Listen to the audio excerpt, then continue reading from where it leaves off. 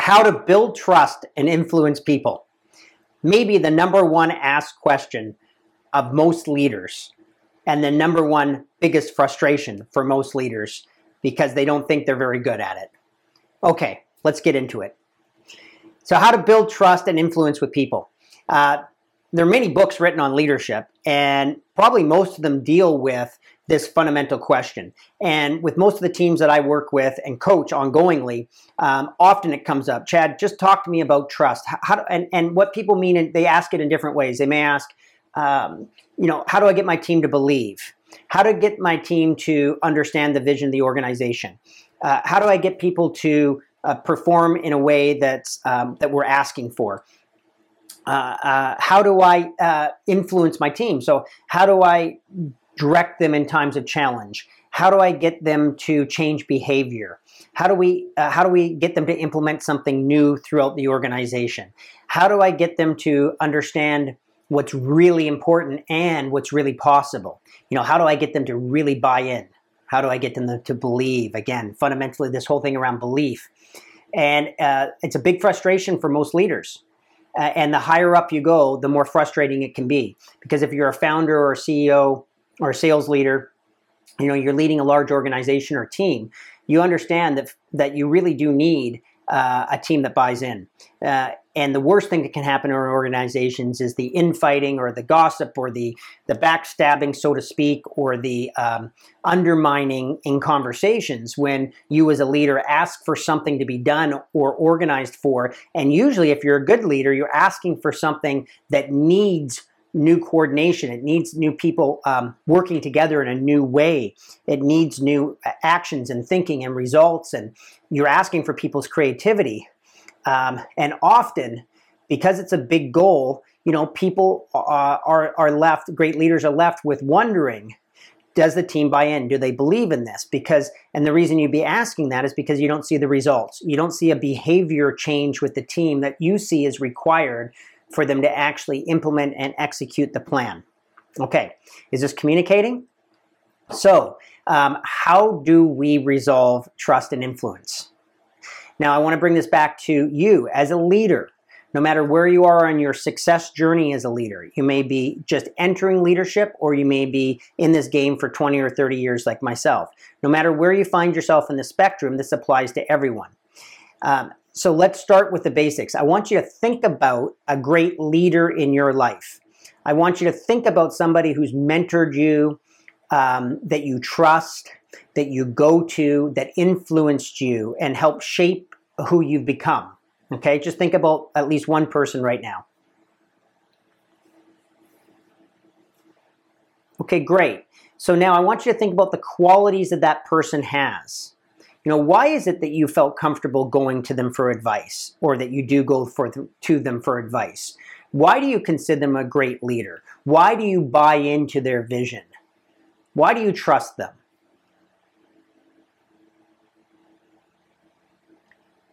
Okay, now I would suggest that for many of you, the answer to that question had something to do with the way they listened to you. And I'm going to offer you in this video that this is the primary skill and quality of a leader to have people buy in. It's not so much what you say, it's not so much what you're communicating, it's not so much you pounding the fist on the table or you repeating yourself, and all of that's required from time to time. But it's more about how you're listening. Are you listening to your people? Really? Are you seeking to understand their views? Are you hearing their concerns? Are you understanding how their job is for them in their reality? And are you allowing them to know that you know? Now, one-on-one, this is obviously, you can get real-time feedback, because if you're talking to somebody and you think about the person that you go to as a mentor, they listen to you, don't they? The old saying, seek first to understand, then to be understood. I bet they practice that. So, yes, one-on-one with your relationships, that's important. Are you listening as a leader? Are you seeking to understand first before you seek for your view to be understood? Because you see, if I am doing that, I'm going to learn and discover kind of how they see the world. I'm going to understand how they view the company, how they view their job, what challenges they're dealing with.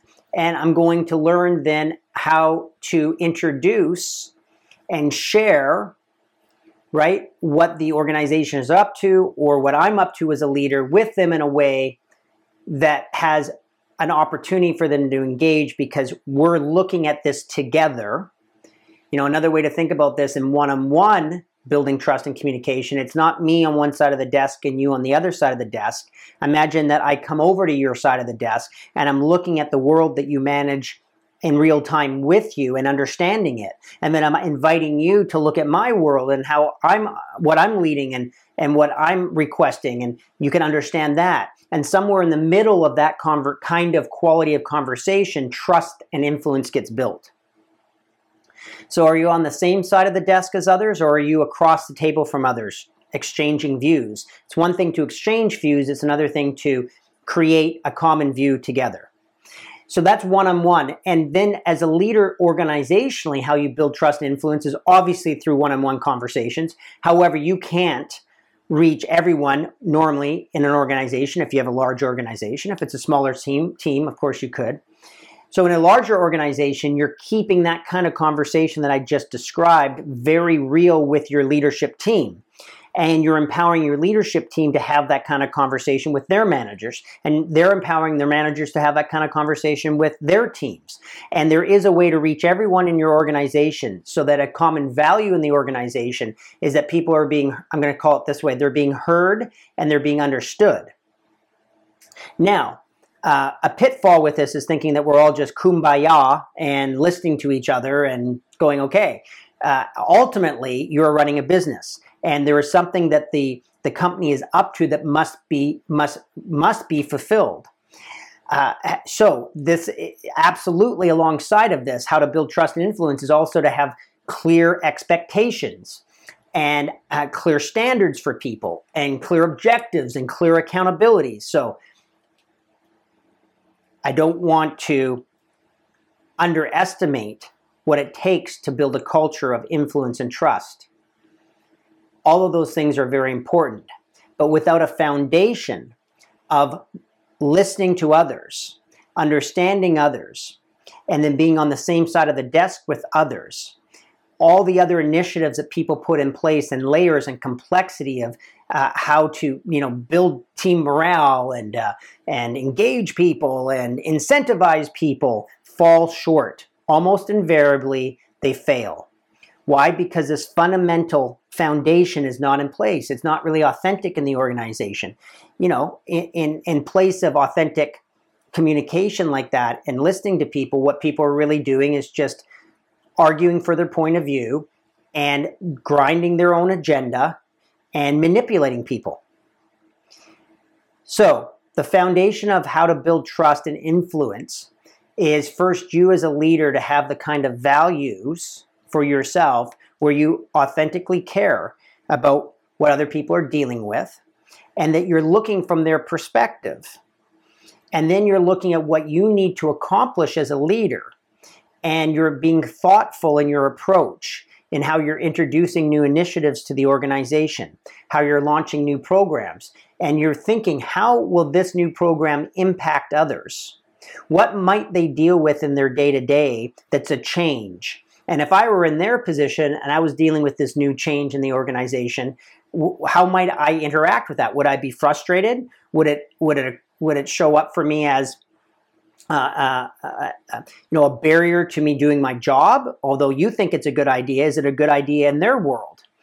And then you need to design conversations throughout the organization to address those considerations in a responsible way, which they understand that you've understood that this may disrupt their day.